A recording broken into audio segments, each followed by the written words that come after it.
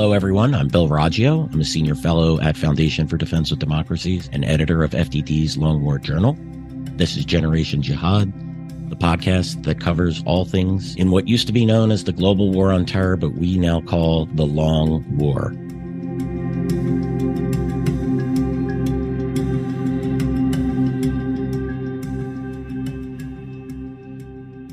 Today, we're going to have another update on the situation in Israel and its war with Hamas. And we're going to take another look at the militias. There's been some developments over the weekend and some statements by the president of Iran. Today, of course, we're going to be joined by Joe Truzman. He's a research analyst for us here at FDD's Long War Journal. And Behnam Taleblu, he is a senior fellow at FDD, where he focuses on Iran security and political issues. Behnam's been a guest here at Generation Jihad several times. We had him on last week, and we were eager to get him back on after the developments over the weekends. Behnam, Joe, welcome back to Generation Jihad. Pleasure. Thank you. Hey, Bill. Nice to be here. All right, let's get started, guys. Before we get into those issues more deeply, Joe, we're going to do what we've been doing. Let's get a quick update. Any significant developments over the weekend in the ground war, well, what we believe to be will be the coming ground war in Gaza. I saw some reports. The Israel Defense Force has entered the Gaza Strip in some areas. Palestinians are claiming that the tanks were blocking a key north-south road. Are we looking at more of these shaping operations for a larger offensive, or do we think that this is part of a bigger operation? Again, this is the fog of war. We don't have the answers here. We can just give an idea of what we're seeing based on monitoring this situation. Yeah, right, Bill. So like you said, it's fog of war. So I think this is being done on purpose as far as the IDF, as far as what the IDF is doing. They just want to keep information to themselves, right? Because they don't want it out there. They don't want to aid the enemy, specifically Hamas and Palestinian armed groups. So there's not a lot coming out of the Gaza Strip. Some information, which is important. For example, over the weekend, the last few days, it's the IDF has pushed into Gaza. There are ground forces there. It's not from what I've seen, it's not there's not tens of thousands of troops on the ground. It's not like that. However, there are troops down on the ground being supported by the Army and the Air Force, and they are pushing further south into. They started in northern Gaza, and they're moving slowly south. So it's happening. Not only from, and I know it's not only from statements, of course, but from the IDF and the little information that they are publishing, but also we're seeing some videos coming out of Gaza that do look credible, showing tanks, for example, Israeli tanks still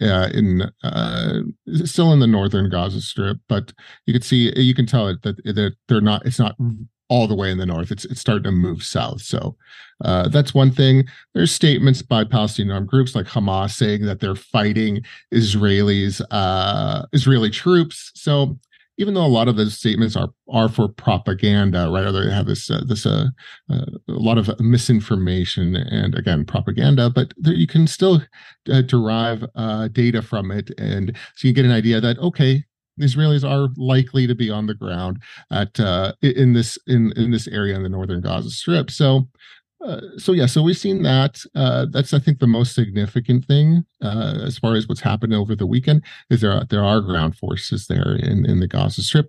And I don't right now. Again, fog of war. Not a lot of info going on. Not a lot of info coming out, but it is noteworthy. And of course, the Israelis have published statements that they've been targeting, I guess you call them mid-level guys within Hamas, commanders, people like people of that equivalent or that have been killed by IDF airstrikes. So we've seen a few of those, but nothing more significant than that at the moment. But the war continues. Rockets continue to be fired on central Israel and Jerusalem earlier today. So Hamas is still fighting basically, and there's still a lot to. And the Israelis still have a lot of work ahead of them. That's for sure. And still that slow simmer of attacks from Hezbollah accompanying groups up north as well. Right. Yeah, exactly. Just like you're saying. It's what they're doing is they're keeping it at this threshold, right? Below a threshold of all-out war. That's the strategy right now that Hezbollah has.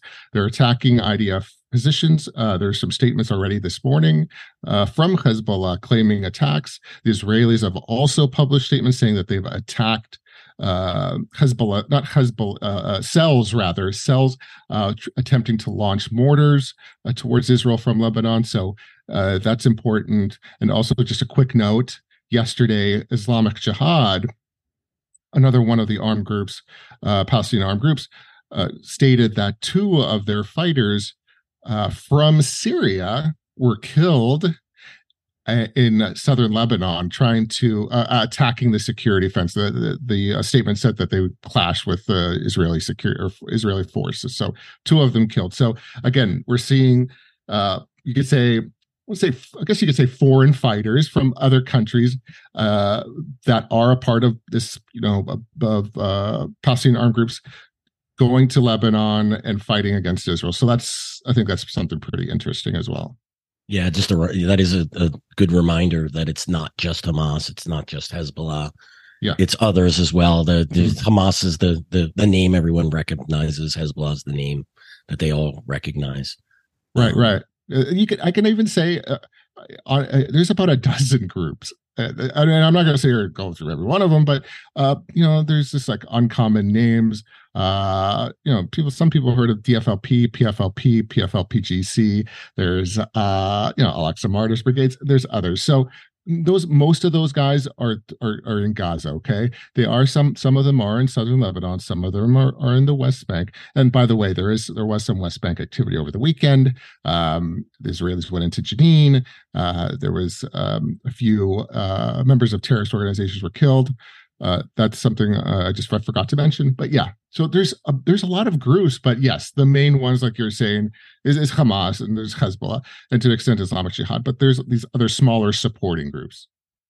Let's move on to the militias. Over the weekend, the president of Iran issued yet another inflammatory statement. I'm just going to read it, directly quote him. And here it goes, quote, "The Zionist regime's crimes have crossed the red lines, which may force everyone to take action." And then he goes on and says, "Washington asks us not to do anything, but they keep giving widespread support to Israel." Behnam, what red lines and what is his complaint with Washington? Well, it's a very good question because the Iranians themselves have been quite adept at not drawing red lines, but a whole series of pink lines. A lot of this reminds me of the Khrushchev faxes or the Khrushchev memos to Kennedy at the Cuban Missile Crisis. Different tones, different strokes for different folks. If you trace the evolution of Iranian commentary in the aftermath of October 7th, you had Khamenei praise the Palestinians, but then say it wasn't us. You had a whole series of folks praise the attack, who were clerics or military officials, but again, try not to take credit for it. Then you had this subtle campaign of trying to win the admiration of people who also supported the attack, trying to win the Arab street, if you will, kind of gloating that it is because of Iran that, as the Khamenei said in 2021, rocks in the hands of the Palestinians moved into being rockets. I'm paraphrasing that quote. Here, the delicate balancing game is based on the Iranians not escalating so much that they lose their most important proxy in that region, which is not Hamas, it's Lebanese Hezbollah. And the red line that, or the series of red lines that I think that Raisi has tried to draw, as well as Iran's foreign minister, who was in the UN recently in New York, also tried to draw, is that Israel's military success will require more Iranian and Iranian proxy attacks to be green-lighted. And those majority of those attacks will be taking place not against the IDF, but against U.S. forces in the region, and their bid to get America to restrain and constrain the success of the Israeli military response against Hamas and to preserve Hamas. So this is basically a way for the Iranians, just like 73, to pull a page from the Sadat playbook and have diplomacy restrain the Iranians. Remember, Sharon, the tank thrust, had to be called back in 73, despite how far he got into the desert, into Sinai, behind Egyptian lines. And this is an attempt for Iran's risk tolerance to prey on America's risk aversion and fears of a wider war, and have that semi-spiral in a place that the regime can control, out of control, quote unquote, and have those fears end up either delaying a formal ground invasion or leading to fits and starts of ground invasions, or basically the survival of Hamas. And you're going to see more statements like this. You've already seen it from the foreign minister. You've already seen it from the president. But it's to transfer the blame that follows from the pictures coming out of Israel's military success squarely onto the shoulders of America. And in essence, this is basically a game changer. Again, I want to go back to the quote from Jake Sullivan a few weeks ago about the region is as quiet as it's ever been. Any quiet in this region is because the regime wants it to. Any violence in this region is because the regime is willing to greenlight it. And they make these threats, and they mean it. It's almost like he's gaslighting us, right? I mean, Iran sets this war in motion. We know one of its, however you want to describe Hamas, its proxy, its ally, its client, kicked off a war with Israel. And then Iran's turning around and saying, Washington, it's your fault. Israel, you're crossing red lines. It's just quite ironic, is it not? It's very ironic, but this is why unfortunately the strategy is so successful. Obviously, if Israel doesn't respond, then there will be more attacks like this, and it is already a sharp blow to the military impression that the Israelis have historically cultivated, and that has led to the success of deterrence against these groups in the past. But in the case that they do respond, they are putting speed bumps in the way of Israeli military success. And again, it's the instrumental use of violence to achieve political ends. This is really the scary part, that fits and starts of grotesque violence, coupled with political threats, coupled with new violence, coupled with more political threats, leads them to control this cycle. So all the talk in the West about, again, fears of an escalation spiral, of this war getting out of control, the Iranians are showing you the exact opposite of how much this can be controlled, of how much of a spigot this is, of how willing they are to fight to the last Palestinian, of how willing they are to absorb our pinprick strikes and then within 12 hours strike again. This is a highly gamed out thing. You have to give the devil his due. You have to give the regime his due. They gambled on knowing the Arab street better than us. They gambled on having learned from 2006 in Lebanon and 2008 and 12 and 14 in Gaza and 2021 and 2022 from PIJ versus Hamas in Gaza as to how the Israelis might respond.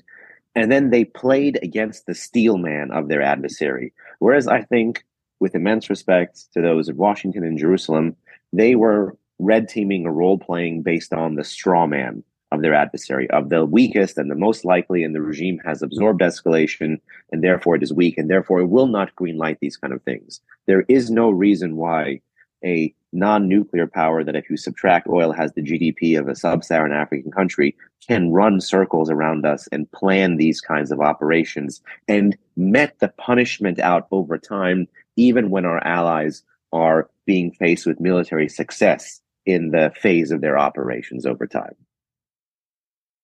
I would add to that Iran has intimate knowledge of dealing with this problem with the U.S. presence in Iraq, right? Its militias targeted and killed more than 600 American troops. They basically sabotaged the U.S. Iraq project. They targeted and killed Iraqi security forces and politicians who were supportive of the U.S. attempts to build a friendly Iraqi regime. And so, I think that the U.S., Israel has conditioned Iran to conduct this behavior because they've had nothing but positive results over time. And you mentioned deterrence. Let's talk deterrence. It was actually on October 27th, the U.S. military launched 2 strikes in Syria against, and they described these as, quote, narrowly tailored strikes, end quote. And they targeted what appear to be weapons depots, 2 weapons depots used by the IRGC and that's of course the Iran's Islamic Revolutionary Guard Corps and their militias. And then here's what Austin said while trying to look strong. He then follows it up with this. The United States does not seek conflict and has no intention nor desire to engage in further hostilities. And then he goes on and says, but these Iranian-backed attacks against U.S. forces are unacceptable and must stop. Is that the right message that you want to send when you're seeking deterrence, Behnam? Honestly, and with immense respect, not at all. This press release... Behnam, I'm going to have to stop you right here. After witnessing what I witnessed in Afghanistan, I don't have to give immense respect to any U.S. official in this administration. I can be respectful, but I say they certainly are not deserving of my immense respect. That's just my opinion. Understood. You are free to share yours. Maybe it's just the age or the rank, or I've never served in government. I've never seen any combat tour. And I've never had to make the hard trade-offs of escalating versus not escalating, or the luxury of being on the outside.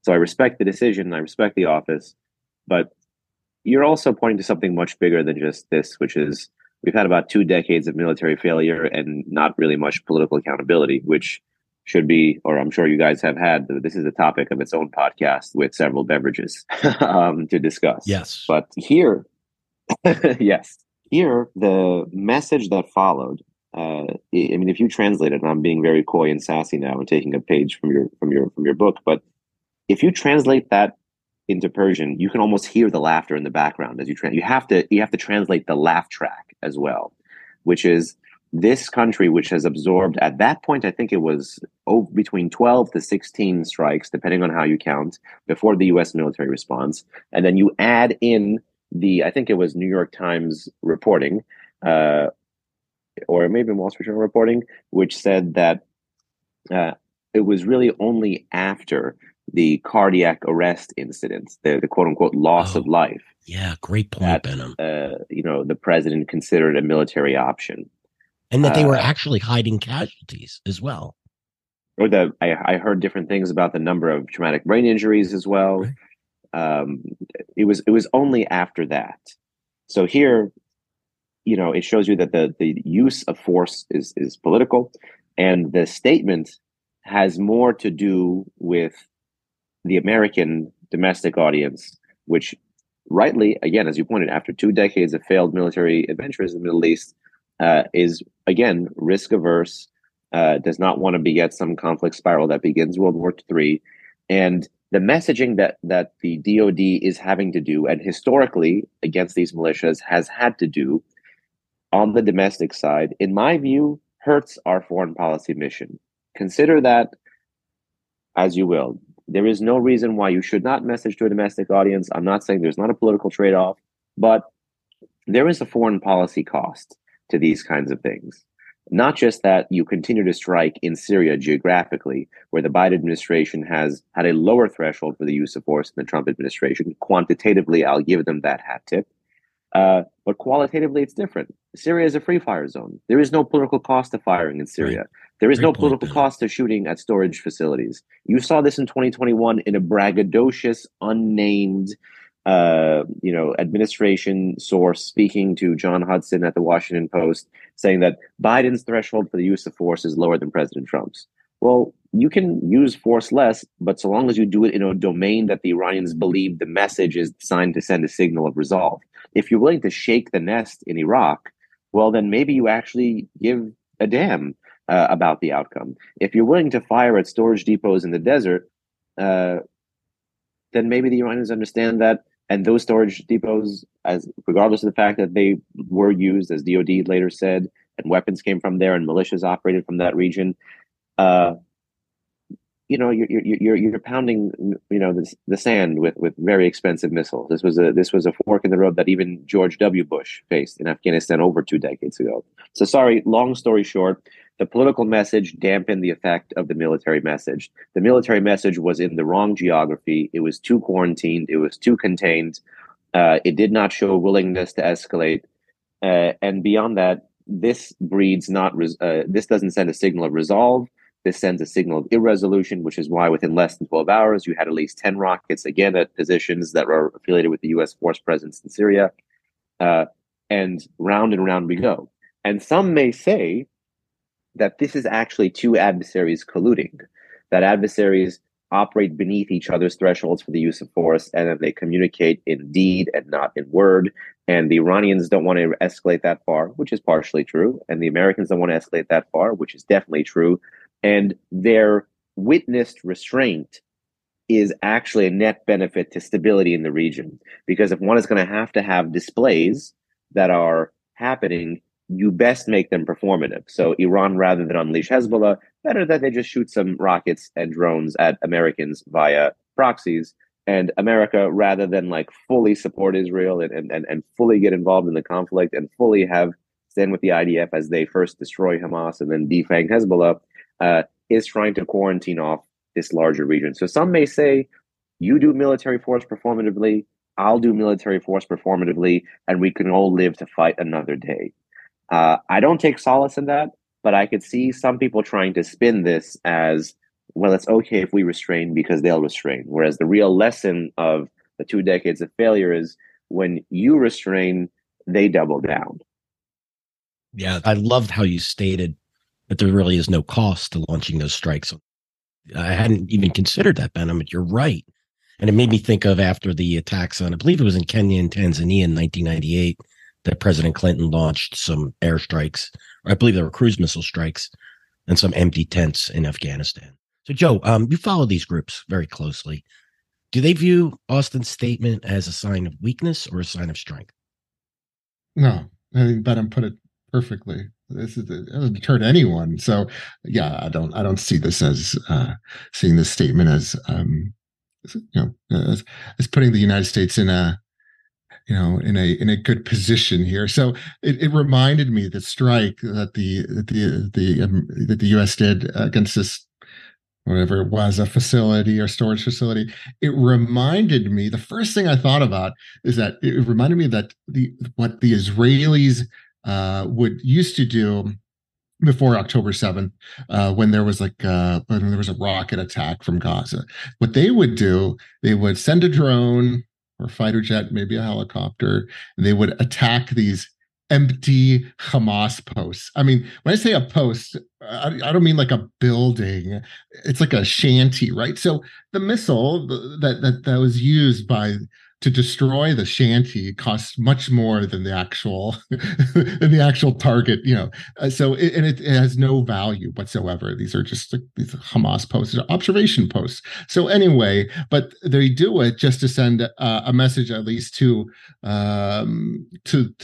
Israelis, right? That, hey, we did something, right? Even though technically it has the target has really no value. So anyway, and listen too, we've seen since the attack, since the American response, right?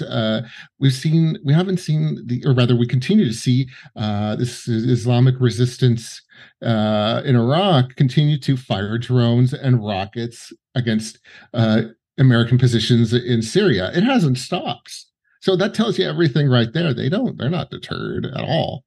So, yeah, I just go back to what Behnam was saying.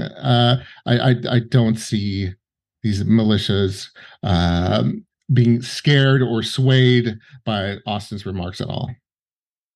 Yeah, we're talking about military messaging. I mean, what are we in the Vietnam War here? Is this linebacker 2 raids and to try to get the North Vietnamese government to stop supporting the Viet Cong? I mean, that worked really well, right? I mean, I don't get it. But maybe the people in Washington are far smarter than I, but that's quite possible. Or quite likely, actually. So Secretary of Defense Austin had another statement in there. I found this to be extremely ironic. Here's what he said. They are separate and distinct from the ongoing conflict between Israel and Hamas and do not constitute a shift in our approach to the Israel-Hamas conflict. End quote. They is the strikes that are targeted against the militias in Syria. So he's trying to delink the U.S. strikes against the IRGC and the militias from the war between Israel and Hamas and company in Gaza, which is, in my opinion, absolutely absurd. These strikes flared up only after the war began. And if you read the propaganda from these militias, Joe, you even had a great video up there where they put a little Palestinian flag on one of the drones. Yeah, right. They're saying the exact opposite thing. And by the way, they're reading this statement. Behnam, what's your take on that? Why is Austin saying this? And does anyone believe it? Well, the challenge is sometimes you can get one audience to believe, and in so doing, you'll prevent the other audience from believing. We have exactly that with the messaging in the aftermath of that strike. But I'm having a hard time beyond looking at U.S. domestic as to That's why. Exactly where I am, Behnam. I just see this as targeted to us here in the United States. Which I'm not saying there is no need for them to do it, but when the DoD is having to do that, and so consistently, and have the effect of signaling restraint to an adversary where you're literally using your costliest tool. You're using your military tool against these folks. And so you're watering down the effect of that tool. Sometimes, my advice to the, not that they're listening to me, but my advice to the DoD would be in the instances where you want to signal restraint, you can send a private note, but better than that, don't say anything. If you're going to respond in the place that's cheap, so you're going to respond in Syria and not in Iraq, and you're going to respond against facilities and not against entities, not against people, and you're going to feel the need to communicate something to the American audience, you can have a good Q&A with the American audience from the NSC podium or from the Pentagon podium. Tell the American people what they need to know. They need to know the facts. America is not intent on beginning World War III. We've had 3 presidents who've been showing more restraint. That's pretty clear. But to the adversary, let the strikes do the talking, especially if the new Biden MO is trying to respond to even failed strikes or responding to intercepted strikes, because they do have, they have had people read important articles by, the likes of Michael Knights, for instance, who is talking about the need to update the number of times you respond. We all have different ideas of how one should respond, but hypothetically, that is a external voice that has also been talking about this, that is not FDD. And we can all concur that there is a really bad response ratio under Trump and under Biden to these militia attacks. So even when someone like that is saying you should actually not have to say anything and let the strike do the talking, it would behoove the administration to listen. This is, again, I'm not trying to be political. I understand the need to message to the American public, but that should not underwrite, dismiss, or destroy your messaging to the adversary, especially after using this weapon. And again, should there be this need, perhaps don't even put out a press release. Save the commentary for something from the spokesperson from the podium and let the adversary infer what they will from the most important tool, which is the military tool in your toolkit. Now, Behnam, I could not agree anymore. I say this, some of you who are my friends, know that this is, sometimes it's best to say nothing. You don't have to comment on anything. And if the Pentagon, if they were going to weigh in on this, my response would have been very curt. Yep, we did it. You want more? We got that. If you don't want more, we can do that too. This is all on you. And that's it. I mean, keep them thinking, but don't sit here and say, but we were forced to do this. And it's almost like, yeah, I agree. This is tailored towards to the domestic audience, which, by the way, is pretty schmarmy and might actually be illegal, but I'm not sure about that. But the DoD conducting a, dare I say, an information operation on the American public just kind of rubs me a little bit the wrong way. But just this entire press release seems tailored to the U.S., but at the same time, just sounds pandering and weak to Iran. They can't read it any other way other than weakness here. Joe, you've been following the militias. Do you have a good count on how many strikes there's been? I believe it was Carla Babb from Voice of America said that there's been 23 right at noon today. So she put that out at around 10:21 this morning. Do you have any understanding of how many strikes there's been since the U.S. Launched those strikes in Syria? I'm just looking here because I've been trying to. Well, this is the problem, right, Joe? Like, we still don't even know, trying to sort this out, right? Right. Well, it's just like the issue too is these militias, they publish a statement, right? And this is, you can see this with other groups as well, especially Palestinian groups. Just because they put out a statement saying, oh, we did this and we did that, doesn't mean it actually happened, right?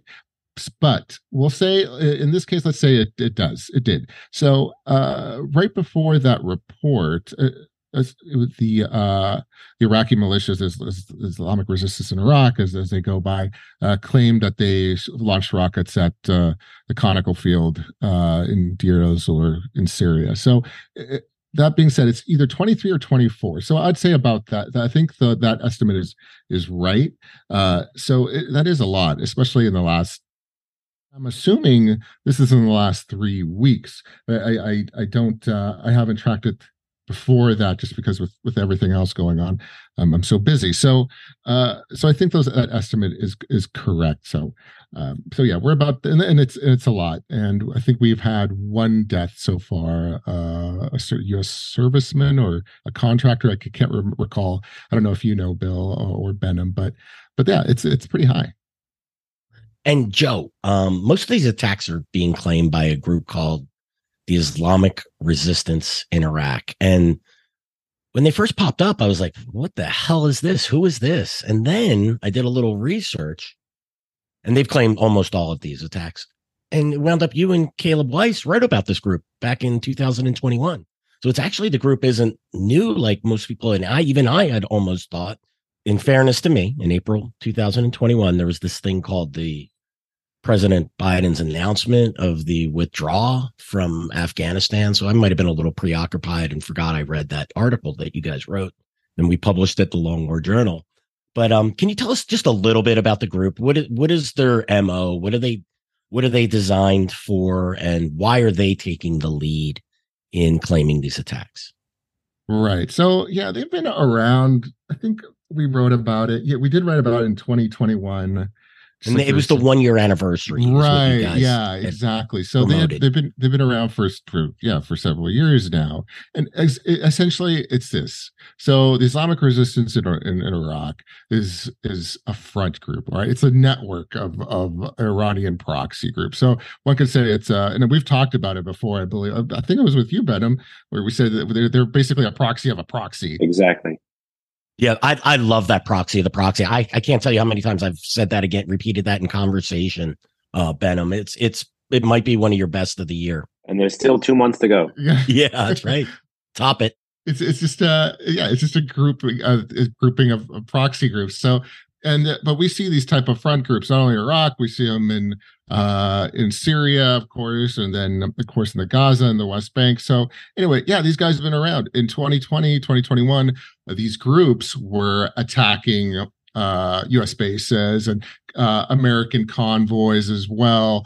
So we were writing a lot about it during that time, but then we stopped hearing about them, and then now all of a sudden there's a lot going on right now. So it's just a grouping of proxies, essentially. So again, like Behnam, proxy of a proxy. So yeah, it shows how powerful these groups are in the region, right? Especially in Iraq, that they can make proxies of themselves. It's just crazy.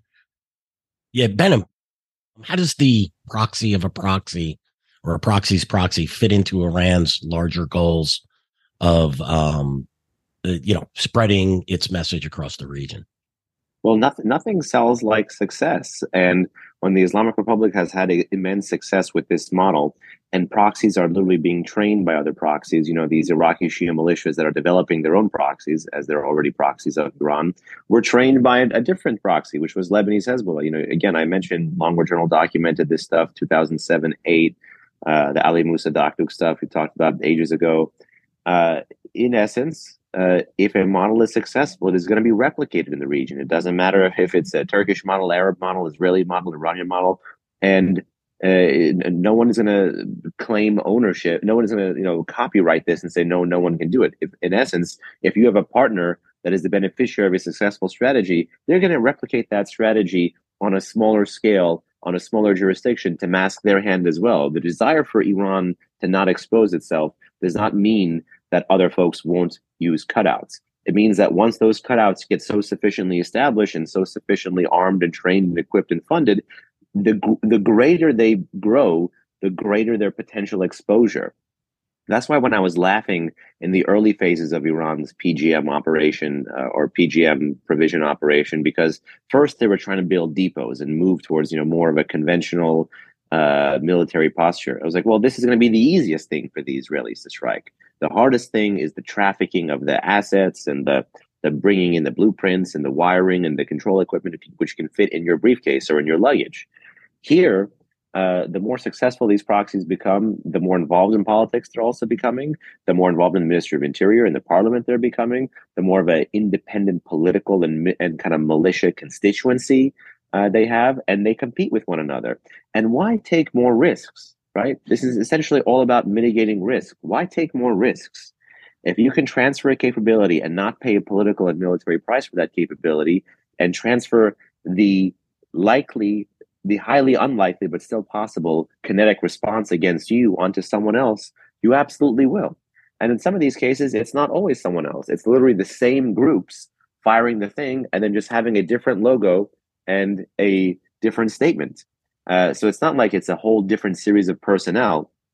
They are simply doing something that could be amended by the State Department and that could be caught by the State Department and the Treasury Department, making amendments to existing sanctions lists, adding AKAs for existing sanction targets. And I'm mentioning this also because we have this unique predicament in this region where there are some militias, and I'll stress this again, where the U.S. has struck them since 2021, but has not yet put them on the SDN list. It's interesting that you can meet a legal barrier to shoot at someone, but you can't meet a legal barrier to sanction someone. And this gets to the risk aversion. And do you have a policy that is beyond shooting at empty depots? And do you have a view towards these groups? Or is the view just no conflict, no conflict, no conflict? And that will constrain U.S. policy in every other space. Yeah, and I'm going to just do a quick little rundown on how this all worked. And I'll use Iraq as an example here. So we had the Mahdi army, right? They were one of Iran's proxies, still are, alongside Bader. But from the Mahdi army spawned what the U.S. military first called the special groups, or the Mahdi army special groups. The initial players were Hezbollah brigades, Asib al-Haq, and I'm forgetting someone else, but there were three main ones. And then from those groups, you had groups like Harkat al-Nujaba and the KSS and some other groups. And then from these groups, you had little spawned small groups like a Revenge of Muhandas Brigade or something like that. And then all those little groups form the Islamic resistance in Iraq, which it's all being funneled from the same place. Iran supporting it at all levels. And many of these people are just the same people, right?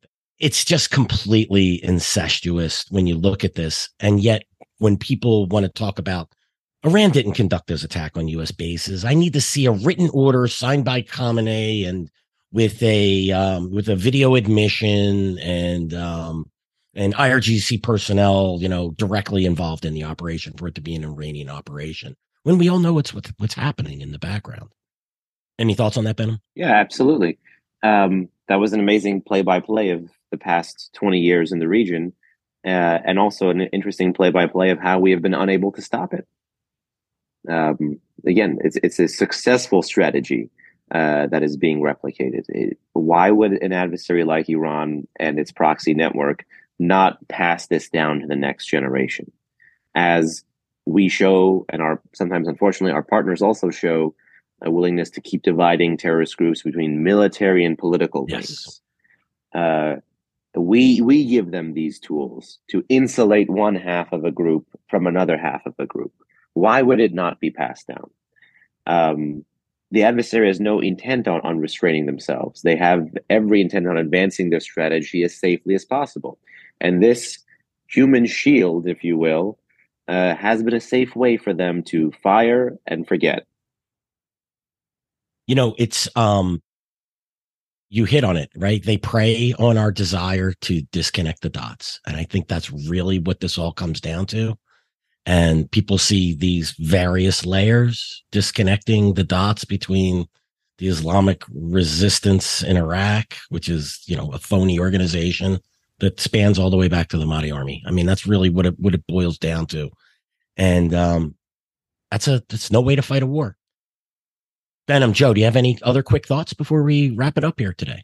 Caleb, we've written extensively about these groups, especially in early 2021, that they're fake. They're actually the established Iraqi groups that we know of, but they're just putting out these, proxy organizations, these names, and they're just publishing this stuff, right? Just so they can hide behind it. Essentially, that's what they're doing. So I think that's what's happening here. But yeah, I'm just glad we highlighted that. Keep your eyes on more of these political statements coming out of Tehran. I think they're going to be increasingly comfortable threatening a wider war. The use of our most important tool did not deter them, did not deter their proxies. And in essence, they're ready to rinse and repeat. The question is, what will we be doing then? Yeah, the key to deterrence is strength and not restraint. And I would have thought that the Department of Defense and Secretary Austin would understand this. Joe, Behnam, thanks again. Thanks, everyone, for joining us for today's episode as well. Just a reminder, you could find us on YouTube, Apple, Spotify, and anywhere else you listen to podcasts. Make sure you subscribe and leave us a review, preferably a positive one, but only if we earned it. Thanks again, and we'll see you all again soon.